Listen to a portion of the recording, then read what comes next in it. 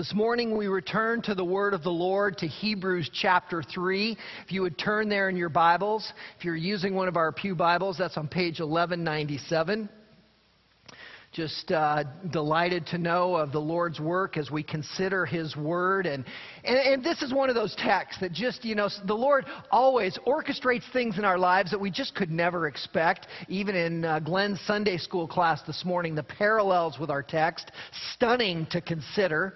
And in my life, in fact, this text so perfectly paralleling my previous occupation as an engineer with that of a pastor. We're going to see much as those two come together in building.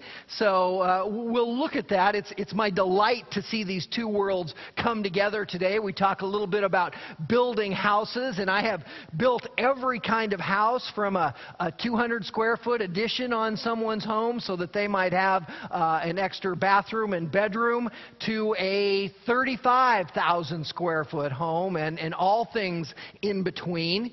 And my goal was always the same in those projects: to get people to love their home, to provide them as an engineer a place that was safe, and that I could deliver a plan to the builder that he would construct, that the people would be in love with their home. And there's nothing really better. We are so in love with being here with y'all and in our home, and trust the same as in your lives. And it's what we see in our scripture this morning.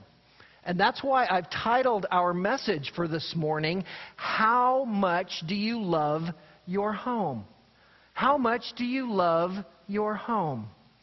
Let's take a look at Hebrews chapter 3 and verses 1 to 6 and understand how the Lord would reveal that title in our text. Hebrews 3 and verse 1. Therefore, holy brethren, partakers of a heavenly calling, consider Jesus, the apostle and high priest of our confession. He was faithful to Him who appointed him, as Moses also was in all his house.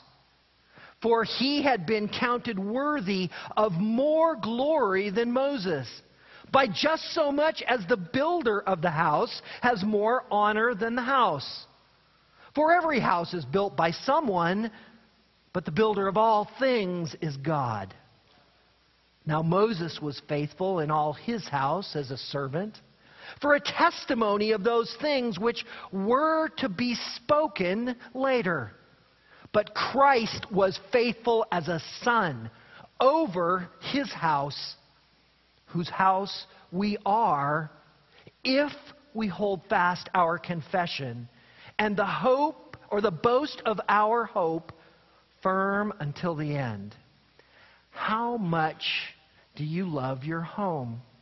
Our text has two components in it this morning that reveal to us this theme of house building. Two components that address faithfulness as we come in parallel with this idea of homes. Two components of faithfulness, really, that dictate the depth of our love. Two components that dictate the depth of our love. Now, we've just concluded in our first two chapters our first major proof of Jesus' superiority. That as His superiority over the angels. We've noted that there are 8 different proofs in the book of Hebrews that show Jesus' superiority over all things. The first was over angels, and it is the second longest in the book of Hebrews. We saw Him in chapter 1 as His superiority as the messenger, and in chapter 2, Jesus' superiority as the message. And we spoke last week about the brilliance of the literature, how there is this connectivity and flow that is so unique in all of the Scripture. How if we looked back at verse 1 and verse 14, rather, of chapter 1, there in 1:14, we see the conclusion of the first chapter, and then there is this parenthesis, this warning. And then in verse 5 of chapter 2, it picks right up. And so there's a little leapfrog over this beautifully intertwined parenthesis. So also when we got to the end of chapter 2, there was this beautiful foretelling, this foreshadowing about Jesus, who is our great high priest. That is going to be the next most major topic in the book of Hebrews. It will consume the biggest portion of the text. We'll enter it in chapter 5, and it'll go all the way to chapter 10 in varying components. Jesus is our great high priest. And yet, part of that now is intertwined for us in Jesus' superiority as it comes to consider Moses. Wonderful for us to recognize how important it was to show that over the angels, because as we discussed, the Jewish believers to whom the author wrote believed that the angels were really the main thing. They believed that the angels were the highest level of greatness in some cases, and in some sects of Judaism, even more important than Messiah. Those whom God would go to as counselors. So the author says, no. You must understand that Jesus is far superior as Messiah to the angels. And now we're going to come and consider Jesus' superiority to Moses. Our text today has a new unit, and the beauty of that writing continues as the first part of this section of Scripture serves as its own introduction. So beautiful to look at. Let's go and look at that introduction as we consider these first verses. Our introduction begins by connecting the former things. That word therefore, we understand that when we see it, we need to look at what it is there for. But it is really more than that. If you were here last week, you remember we talked about the first word in verse 17 of chapter 2. It looks like the same therefore. It's actually a much more emphatic form, the word wherefore. And it summarizes all that's gone before. All of Jesus' superiority over the angels came down to verse 17 of chapter 2.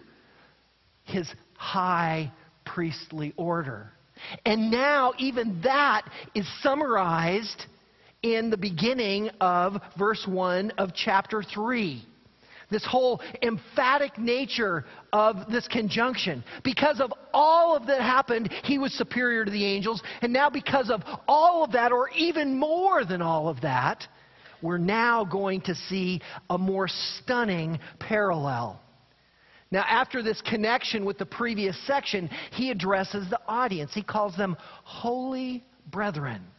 Specifically, these are the believers, those who have been called by the Lord. As we know, these are the Jewish believers, the brothers and sisters there that are being written to. Brethren or brothers indicates part of a family. Well, such we are as well. We are brothers and sisters. We rightly call one another brother or sister because so we are, and so God has orchestrated. We are not here by accident. God has put us together in this body so that we would do His work.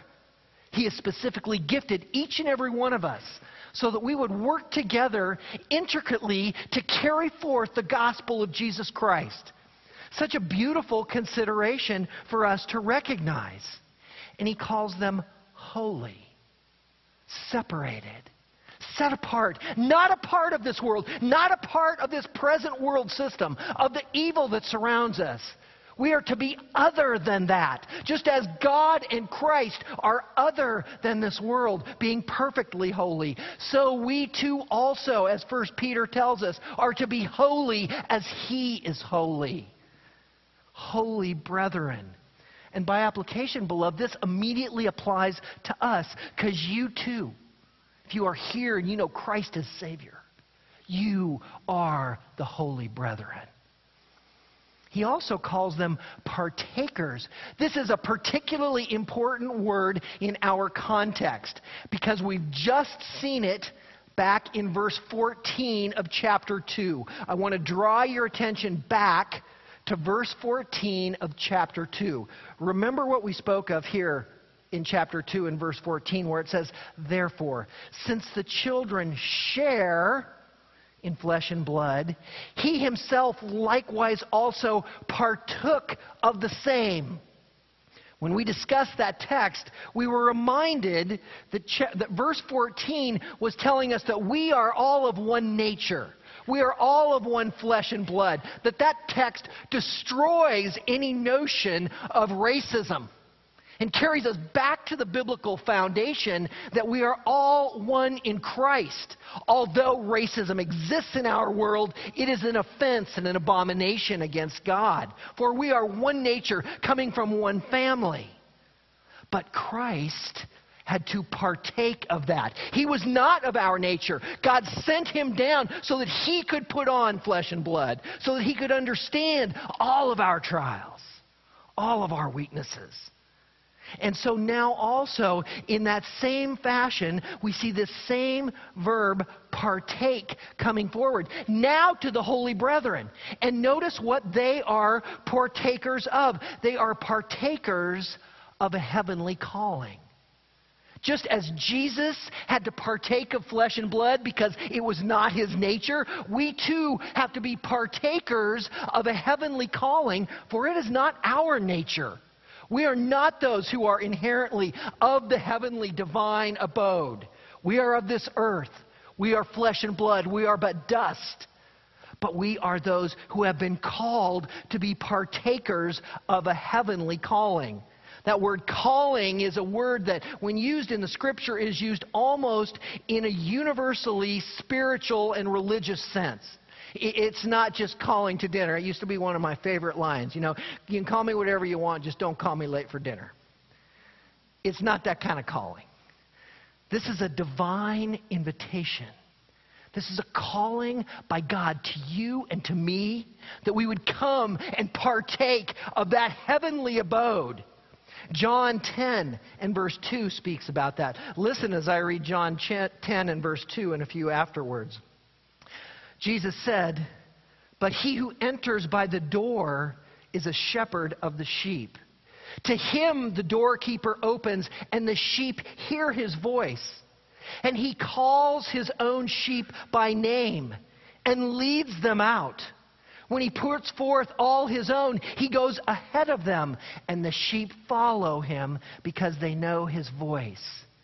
The sheep hear his voice, and he calls his own." He has called us to himself. We are Christ because he has called. He has opened our eyes. He has placed upon us a desire to know him, to move away from this world, to recognize the sin that is in our lives, and to say, "No, I do not want that.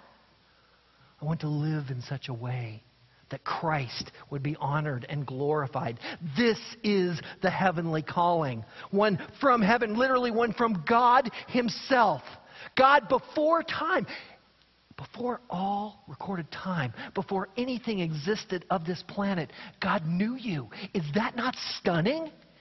That he has understood us from all time. And although that in and of itself is miraculous, to recognize who we are, because in knowing us, he knew all about us.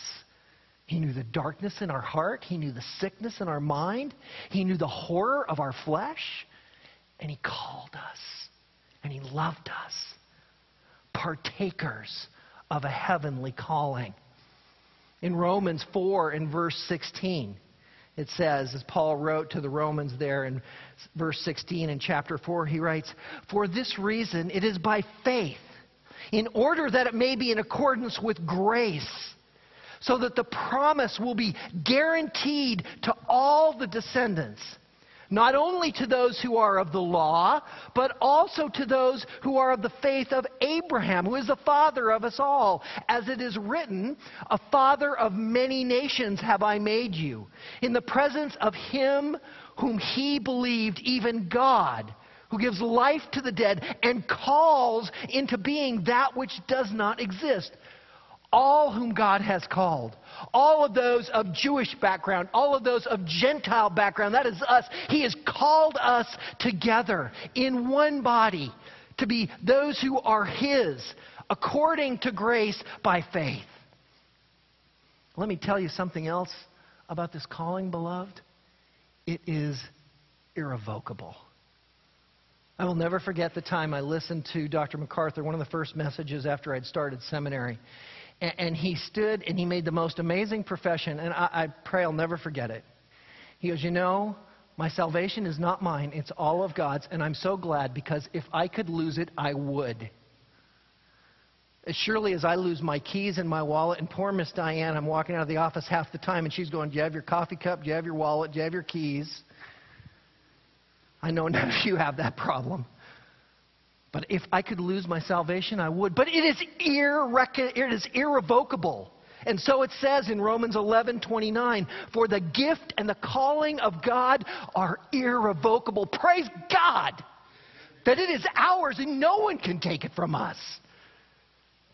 Let me tell you something else just about this incredible calling that's so incredible as Scripture reveals in John 10:27. In John 10:27, the Lord says, my sheep hear my voice, and I know them, and they follow me. And I give eternal life to them, and they will never perish, and no one will snatch them out of my hand. Beloved, those who are Christ, those who have the irrevocable calling, will never be taken from Him. This is eternal security. Once you are saved, you are always saved. But there is the other side of that doctrine. There is the divine sovereignty of God's calling, which is irrevocable. But there is the human responsibility of obedience, of the perseverance of the saints. You cannot have one without the other. They go hand in glove. They are the two railroad tracks that seem never to touch but are perfectly parallel and come together in the mind of God. We have our responsibility. We have to continue to be obedient, but to understand that those who have heard the calling will persevere in Christ. The audience here is the believing Jews to whom he writes, and again, by application, all of us. And this is a powerful introduction, is it not? 6 Greek words that just blast off the page and launch us into this 3rd chapter. And at this point, we're set to consider these components of faithfulness, both those of the original audience and by application, ours, those to which we partake of. So let's go to our first point as we consider how much we love our home. And our first point is a great consideration. A great consideration. Our first point here, a great consideration, it begins in the middle of verse 1, immediately beyond that introduction. And just a quick point about structure. Both of our points in this sermon have 2 subpoints, and they are the same subpoints. Jesus and Moses. Not too complicated, you know, me as an engineer, keep it simple. Jesus and Moses are the 2 points that are being spoken about. A great consideration is the consideration of Jesus and the consideration of Moses. So now we're going to skip around a bit on this first point. It's not strictly linear, so stay with me. So let's look at the first part of a great consideration, a consideration of Jesus there in the middle of verse 1, where it says, consider Jesus, the apostle and high priest of our confession. He was faithful to Him who appointed Him. The consideration of Jesus. I know you're all marveling at that subpoint, going, wow, Pastor, how did you come up with something so brilliant as that? You know me, I'm the engineer, it just kind of comes that way. But I'm sure you're understanding by now, as we've spent 8 months together, that I'm not seeking for cleverly contrived statements to grab your attention. I'm trying to pull everything right out of the text, because that's where I want to drag you, is back into the text. Always to know what God's book says. And that is what He holds me responsible to. That's when I stand before Him, what He'll say is, how did you do at feeding my sheep my book? And so that's my goal. Just as we saw in Ezekiel on Wednesday night, the watchman, who is responsible for those to whom he brings the word. But if he is faithful to bring the word, then they are the ones who must receive and who bear that responsibility. So he says, consider Jesus. This is a command. Therefore, holy brethren, partakers of a heavenly calling, consider Jesus. The word consider means to have intense scrutiny.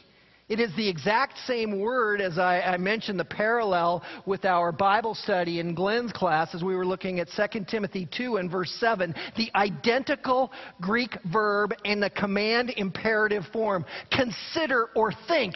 Stop. Scrutinize. Look carefully at Jesus. Full sensory perception is required here. We're not just considering the pew and saying, oh yeah, the fabric's got a little pattern in it and it's got a beautiful oak and got some bookshelves underneath the front ones and in the back of the others. No. Consider Jesus. Consider God. Consider God Almighty, who is the creator of heaven and earth. This will require all that you have of mental faculties. You know, my kids are entering into their upper divisions in college, and they're taking some tough courses. And I'm going, whoa, you're doing what? What kind of law course? You're scaring me to death with the title of that class. Peter's diving into calculus. I'm like, oh, I remember that. That just pains my heart. That is not even at that level the consideration that we're being called to. This is intense scrutiny because we are considering God incarnate. This is not to be dabbled with or to be trifled over, as we're going to see. Because when he makes these kind of commands in Hebrews, what's coming next is the warning if you don't. And that's what we're going to be seeing in the next 2 weeks. This is an important element. That's just what we saw back in Hebrews 2 in verse 3, where it said, how will we escape if we neglect so great a salvation? The answer was, of course, we will not neglect, or we will not escape. So then he goes on to tell us more about the consideration of Jesus. He says he is the apostle and high priest of our confession. Now, initially, doesn't it seem a bit odd to consider that Jesus is an apostle? I read that and I went, wait a minute. Now, I know the 12 were apostles, and I know that Paul was an apostle, and I know that there aren't apostles today, but how is Jesus an apostle?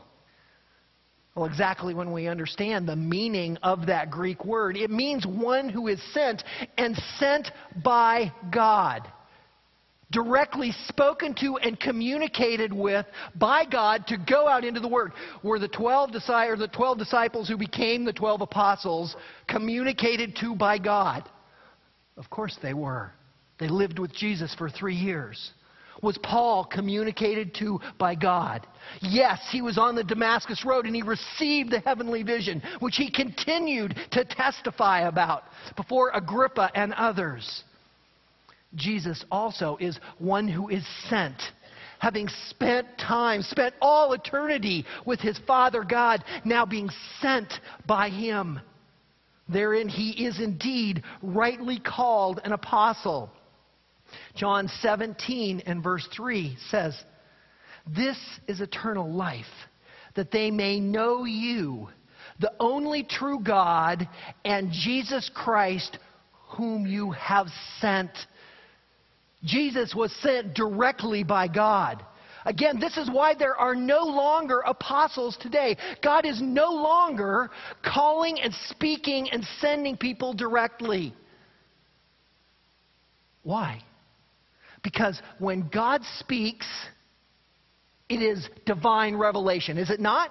We would agree that God's Word is divine revelation. He has spoken to us through the 66 books of the Scripture that are divine revelation and have opened our eyes to the truth of God. And we would say that at the end of Revelation, the canon was closed. There was no more revelation from God. If God continues to speak today, that is divine inspired revelation, which we believe does not occur today in that fashion. Therein he cannot send others because he is no longer divinely speaking in an audible, direct way to send people. He is placing a call upon our lives. He is calling people to salvation. But we are not hearing the voice of God. We are not seeing a blazing light in the sky and being dropped to our knees and blinded for a time, as was Paul. No, consider Jesus, the apostle and high priest. Jesus as high priest was introduced to us back in verse 17 of chapter 2, as I mentioned. Well, this will be picked up again in later chapters. Apostle and high priest of our confession. This is really the crux of the verse. He is the apostle and high priest of our confession. Well, what is a confession? When we think of the great confessions of the reformers, it is their written and spoken words. A confession by us, beloved, is when we would speak the truth of which we believe in our heart. What does Romans 10:9 say? That if you confess Jesus Christ as Lord. This isn't a one-time confession. This isn't just saying, yes, I believe Jesus is Lord, and then going off and sinning the rest of your life. No, this is a continual confession. It's an ongoing confession. It is a part of us in our lives. And so also is Jesus to be the ongoing confession of our lives. And His life is that which we confess. It is the gospel. It is His life, His death, His burial, and His resurrection.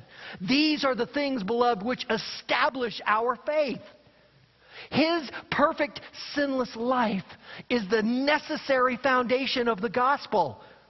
Hebrews 4:15 tells us where it says, "For we do not have a high priest who cannot sympathize with our weaknesses, but one who has been tempted in all things as we are, yet without sin." Jesus understands all that we are going through. Is that not comforting? When we go through struggles, when we have physical trials in our lives, when we have spiritual trials in our lives, the Lord knew every one of those. He is able to sympathize with us in our weaknesses because He lived that life. Yet it was a sinless life. He did not fall in temptation as we do, but He lived that perfect, sinless life.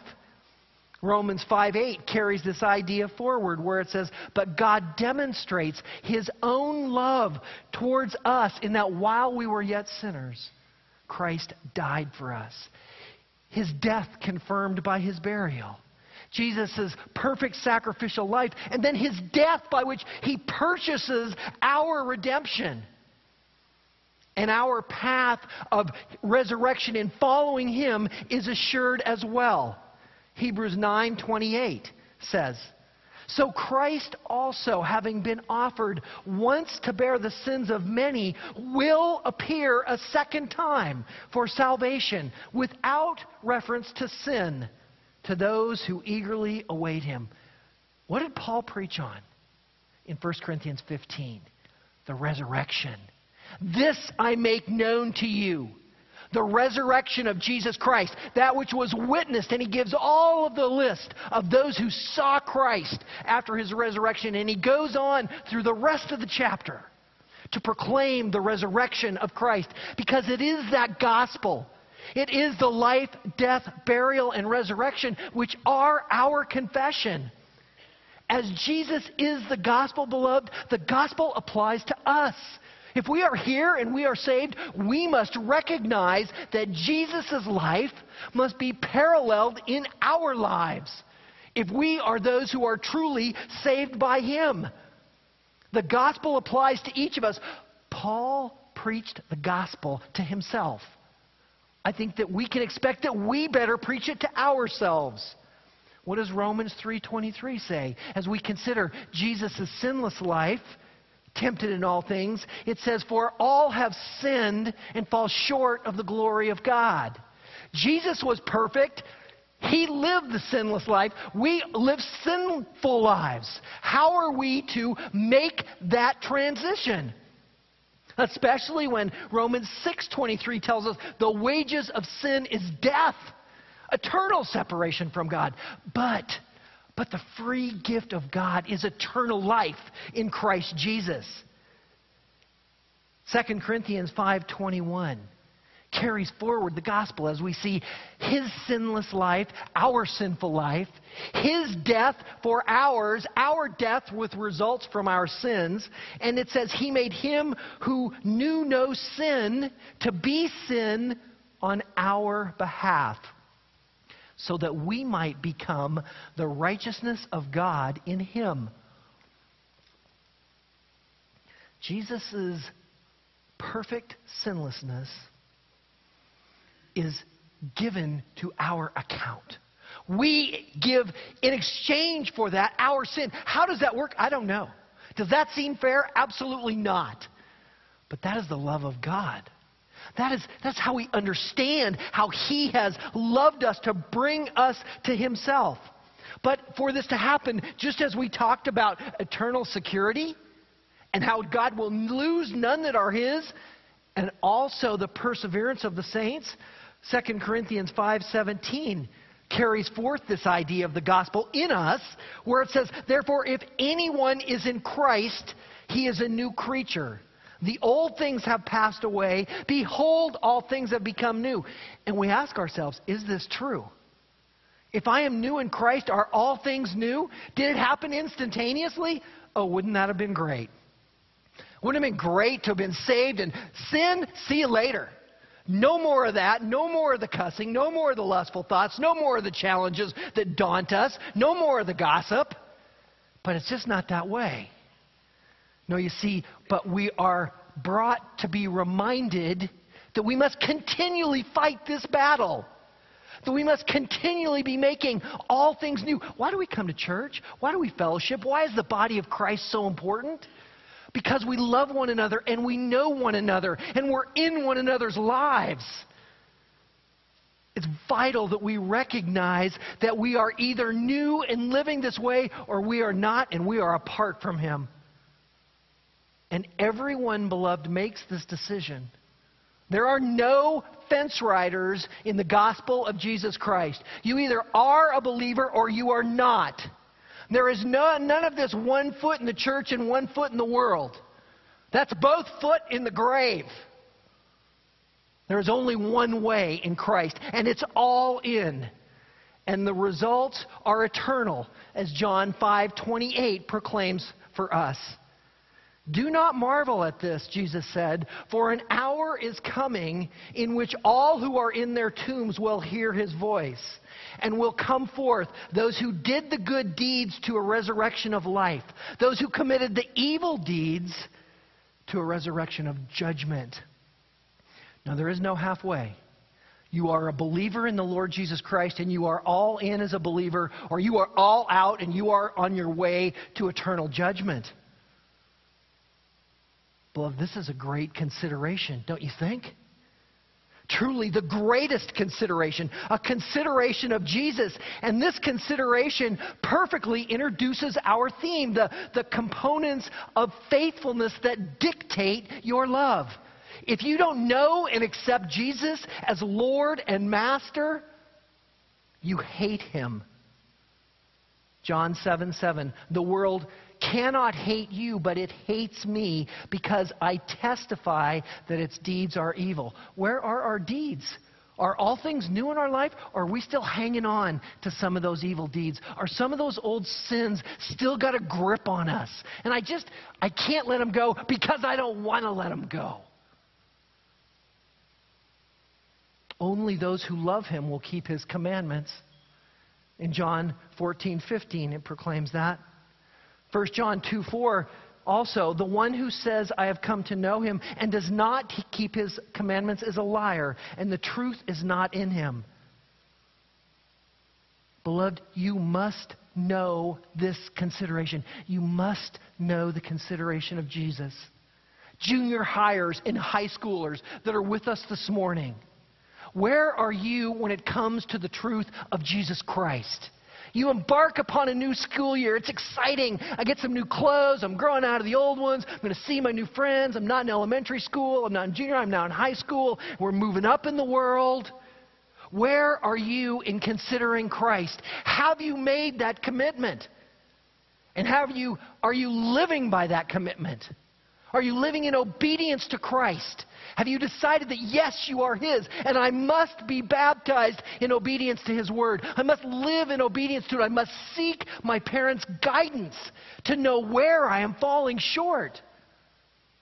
College students, as you move on to a totally new era in life, those of you that are there wondering what's next, is that special someone out there that I'm going to meet when I go to such and such university? Is that job that I'm going to love and spend the rest of my life at awaiting for me this year? Those are important considerations. I would tell you, consider Jesus. He is the one that is most important. He is the one that you must transact upon today, because it is Him that will change your life. So also, middle-aged and old-aged, are we living according to this? Are we seeking to grow? Are there areas where we can serve and have not considered that? Where we've been complacent and comfortable in our positions? Are there areas of outreach and need in our church, in our community? Beloved, they are everywhere. We had the most amazing week this week as we went out for Bible Club and did the outreach. 30, 40-some kids came over. Incredible gospel presentation by our brother Yogi Taylor. All we did was go out and hang out and eat some watermelon and watch kids play games and hug them and be a part of their lives. Do you think you can do that? I'll tell you, if you don't, you are missing out on one of the greatest blessings that are to be had in this life. And there's room for all. But we must consider Jesus, the apostle and high priest of our confession, of my confession. Verse 2 continues this consideration. It says, He was faithful to Him who appointed Him. Jesus was faithful to His Father who appointed Him. Beloved, God is always faithful. It never changes. He never changes. 1 Corinthians 1:9. God is faithful, through whom you were called into fellowship with His Son, Jesus Christ our Lord. Jesus was faithful to Him who appointed Him. Beloved, we must be faithful to God. What does that mean? What does it mean to be faithful to God? It means to understand what He's called us to and to live in obedience to it, to live in obedience to His Word. To grow in it, to read it, and not just read it so I can check off my Bible study list, but to read it and say, where am I falling short? It means to be obedient in prayer. Not just pray so that I can pray through a few details and pray for our missionaries, very important things to do, but so that I can really know, Lord, help me to know who in the church needs a call today. Help me to be ready today, Lord. Put upon my lips the gospel of Christ as I go forward. Beloved, this is what it means to be faithful. And Jesus was faithful in all things. God appointed Him to such a role. God literally made Him for this purpose, so that He would come forth in faithfulness. This, too, is a great consideration. And so it continues in the second half of verse 2. Only now we do a little switch. We were considering Jesus. Now we're, for a brief moment, going to consider Moses. Look at the second half of verse 2 with me. As Moses also was in all his house. Moses was faithful. Moses was a key figure in Jewish history. Many consider Moses to be more important and higher than the angels, according to one commentator. Think of Moses' position. He was the one who was always read. When we considered the law, there was a consideration that it was Moses, and rightly so. He was the writer, the author of the law, empowered by the Holy Spirit. He was the one who was faithful in so many ways. Moses received his accolade not from men, but directly from God. Listen to Numbers 12 and verses 7 and 8. Numbers 12 and verse 7 begins as the Lord speaks, "Not so with my servant Moses. He is faithful in all my household. With him I speak mouth to mouth, even openly and not in dark sayings. And he beholds the form of the Lord. Why then were you not afraid to speak against my servant, against Moses?" Moses was faithful in his life. He was carried forward in amazing ways when God called him to do work that no one would want to do. The terror and the fear that he would be brought before. He said, "I will go forward." And yet, we can sometimes get the Moses conception and perception and place it upon other men. We can exalt other men to a place where they ought not be, or other women who you ladies are studying. And we can put them on a platform and say, these are the ones who are the exalted teachers and leaders of our day. And they have done some great things, and there are some wonderful books and some resources. But many of them begin to go askew later in life. I remember not long ago, we were given a devotional book, and it was called Jesus Calling. You looked at the devotions, and you read through a few of them, and they looked pretty good. I mean, it looked like it was mostly scripture and, kind of encouraging words and thoughts. And I was like, okay, that's a good devotional book. And then you get back and you start reading the introduction. And the author starts talking about how she was spending a lot of time in prayer. And you're going, good. We all ought to spend a lot of time in prayer. And, she said, I began to be quiet in prayer and to listen. When you start hearing about people being quiet and listening in prayer exclusively, be careful. And then she went on to say, I started to hear God speak to me. And so this is what I've written in my devotional. What were we just talking about? When God is speaking, that is divine revelation. God speaks to us in one way, beloved, and it's through His book. It's through His Word that He inspires us. We cannot place people on a pedestal. We can't get the Moses perception for anyone, no matter who they are. We are told to consider Jesus above all, no matter the key figure in the stature of Moses, because we do wrongly exalt men. Even though Moses was faithful in all his house is God's house. Notice that it's capitalized there in your Bibles. That's because of the quote we read from Numbers 12:7. And it said there, not so with my servant Moses. He is faithful in all my household. So it is all of God's household, all of the children of Israel, in which Moses was faithful.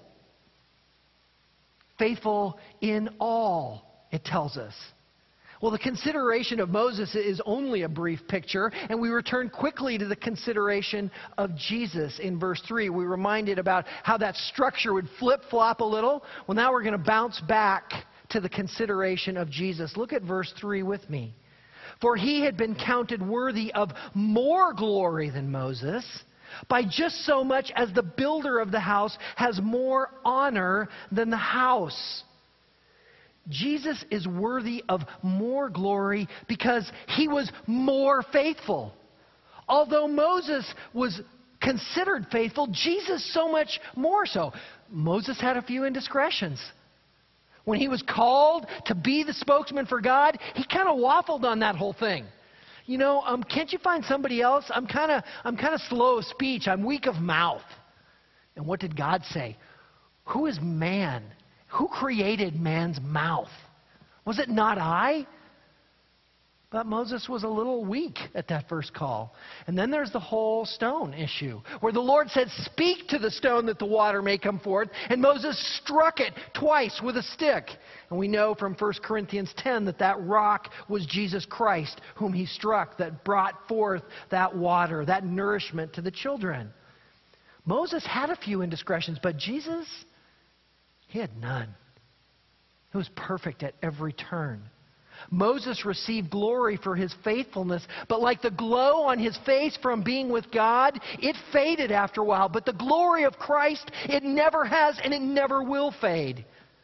The consideration of Jesus and his glory alongside of Moses is paralleled here to a house and its builder. Although a spiritual house was the reference in verse 2, now we come back to a physical house. How do we know that? How do we understand when the author is switching between a real house and a spiritual house? This is an important question. We have to be able to look at the context, beloved. Look at verse 2 again with me, just to understand that. He was faithful to him who appointed him, as Moses also was in all his house. Ignoring for a moment the capitalization, if it said Moses was in all his house and it meant a literal house, what would that mean? It would mean the walls of his home. So if I'm faithful in my home, I'm faithful above Karen, Averill, and Peter. Well, that's okay, Probably not true, but that's okay.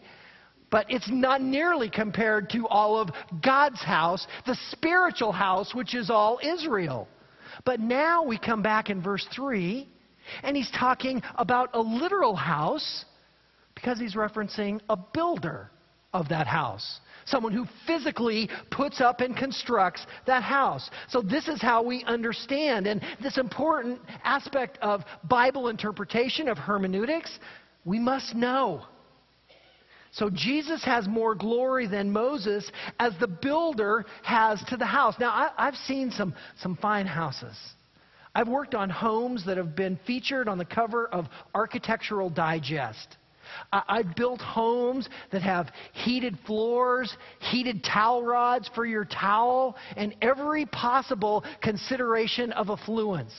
Some that had 16 bedrooms and 35,000 square feet. And you're like, when do you even get to all those rooms?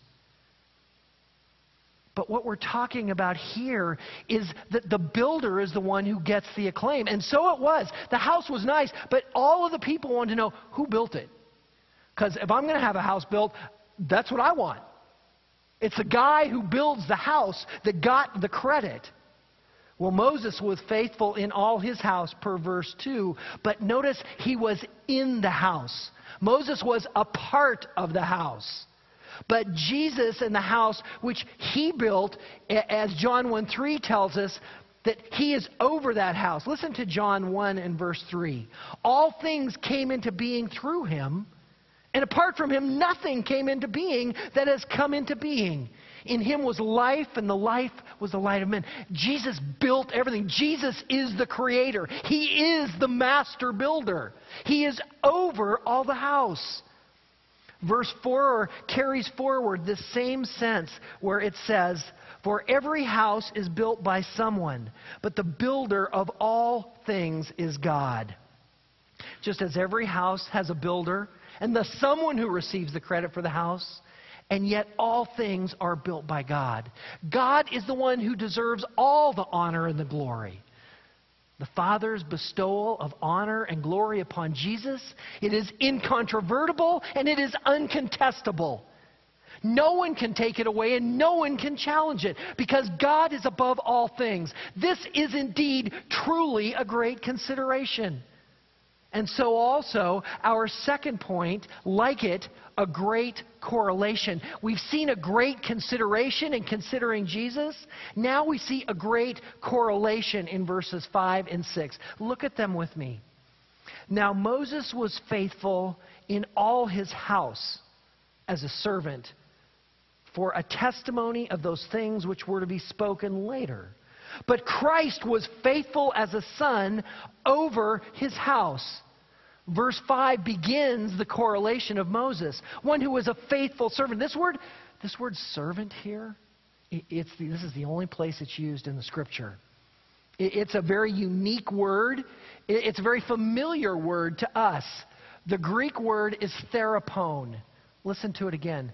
Therapone. What does it sound like? It sounds like therapy, doesn't it? And that's exactly where our word therapy comes from. It means a physician who administered care. It is one who is tender and loving. It is one who is worthy of dignity and honor. And so Moses was. He was indeed this servant. But he was more than that. He was a watchman. He was the one who stood on the wall and cried out to the children of Israel. And this is the role that he was more prominent than anyone in the nation of Israel.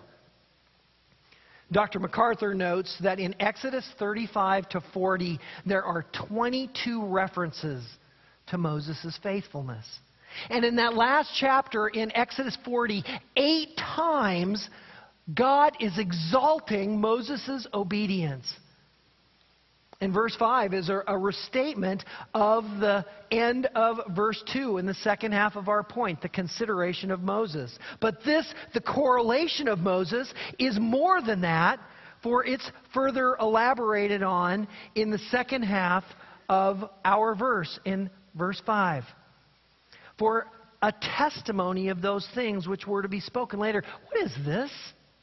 What is a testimony of the things which were to be spoken later? Well, we know what a testimony it is. It is a witness. It is one who bears the truth, one who carries forth what someone or what God has done.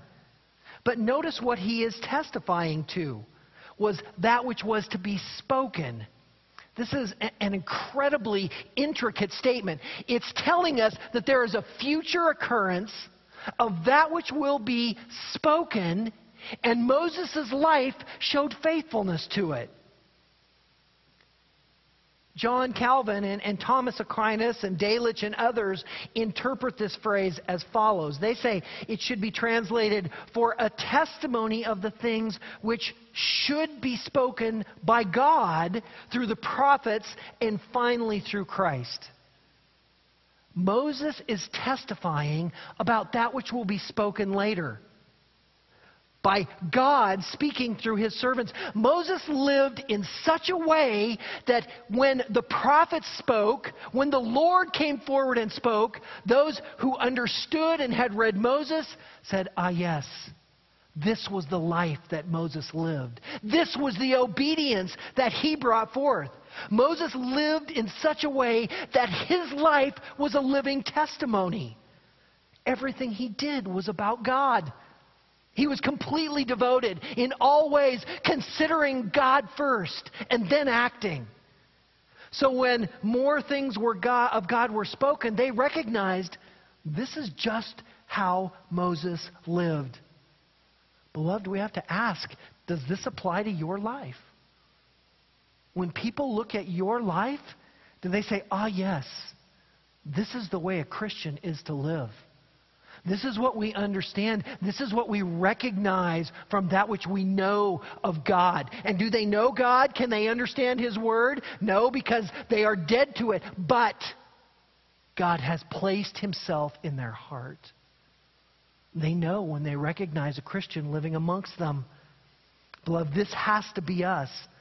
This future passive verb is a strong allusion to what we saw back in Numbers 12:8, where it said God speaks with him mouth to mouth, not in dark sayings.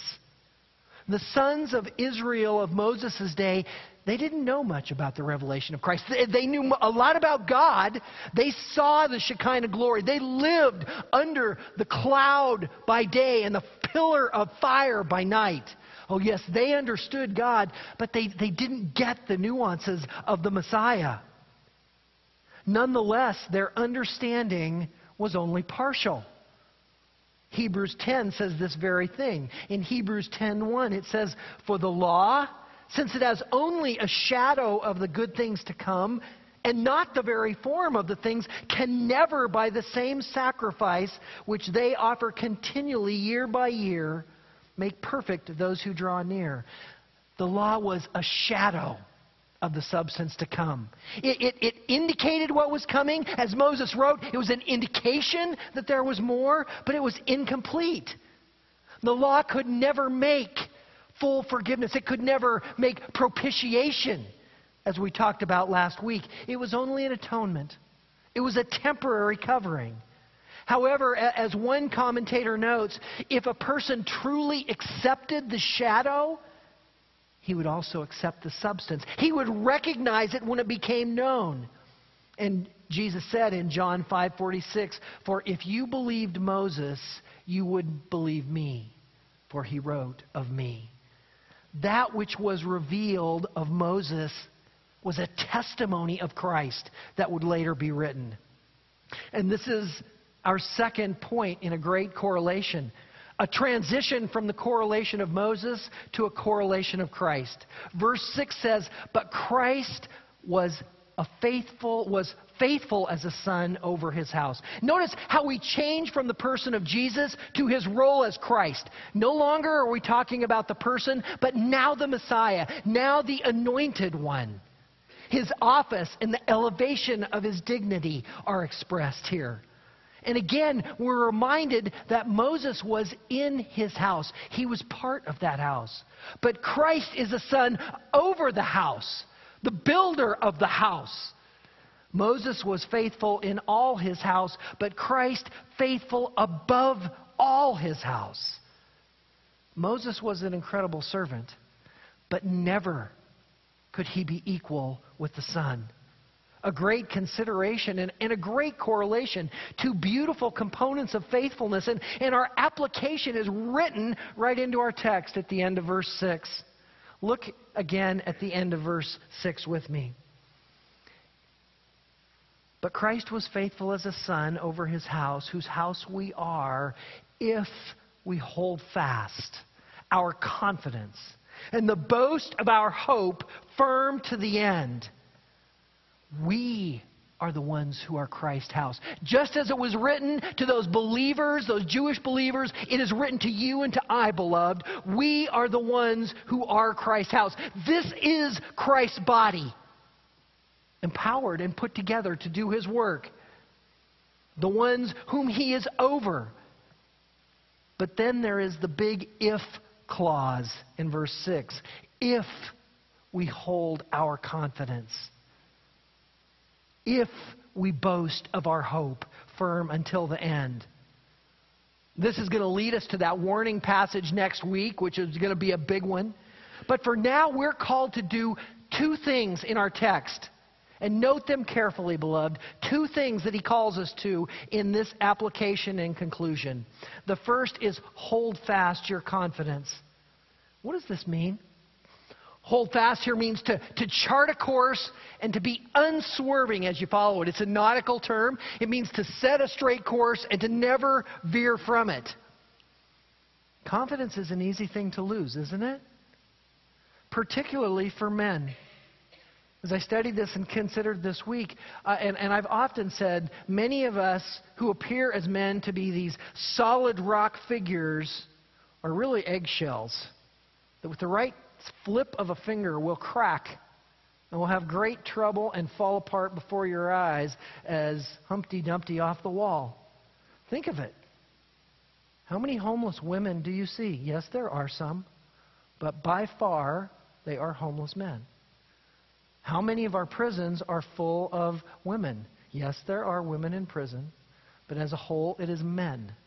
I believe it is men who lose their confidence and who fall and go to depraved and immoral efforts.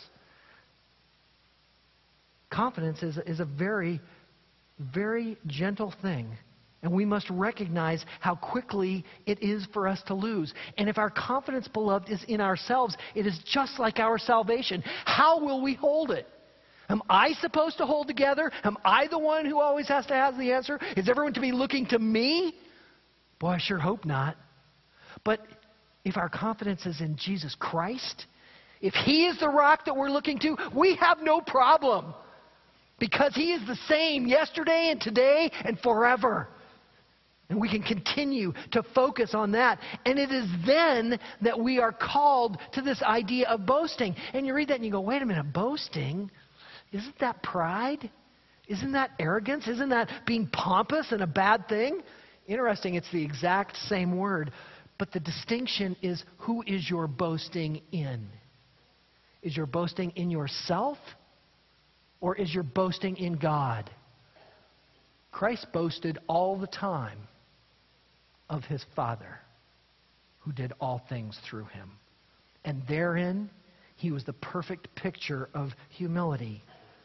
There's a vocal component to this idea of boasting, beloved. It is not just the way that we live our lives, because if we live our lives in a boastful way, we will look pompous. But if we speak in such a way that our boasting is of Christ, people will know of our humility. I am nothing, he is everything.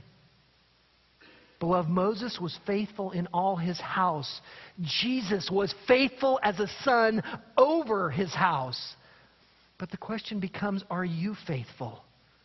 And these 2 points of obedience are our points of application. Are you holding fast your confidence? Are you boasting in your hope? These will dictate the depth of your love. And they must be done, as our text tells us, until the end, until God returns or until he takes us home. Isn't it wonderful to consider the testimony of dear saints in the faith? This past week, one of our dearest friends went home to be with the Lord at 99 years old. The gentleman who, in his honor, our hymnals and our Bibles were purchased. 99 years and 9 months of faithfulness to God. Is that not a picture for what we all must be and what we must strive for? This is where we have to go. This is who we must be, those who hold fast and those continue to boast. Well, as we must do that to the end, this so for today is an end. But let me exhort you, beloved, consider Jesus. Because if you are focusing and rightly bringing Him before you in all things, all of the rest of the matters of obedience to your life, they will fall into place. Your Bible reading, to learn and to know and to love Him, it will become a desire and a delight. Your need for prayer and to come before Him in all things, it will saturate your day. Your desire to know more the people in this blessed body of Christ, to interact with them, to be part of their lives, not in a superficial manner, but in the realities of the depth of your faith, it will happen in your desire to carry forth the gospel to this desperately needy world. It'll always be on the tip of your tongue.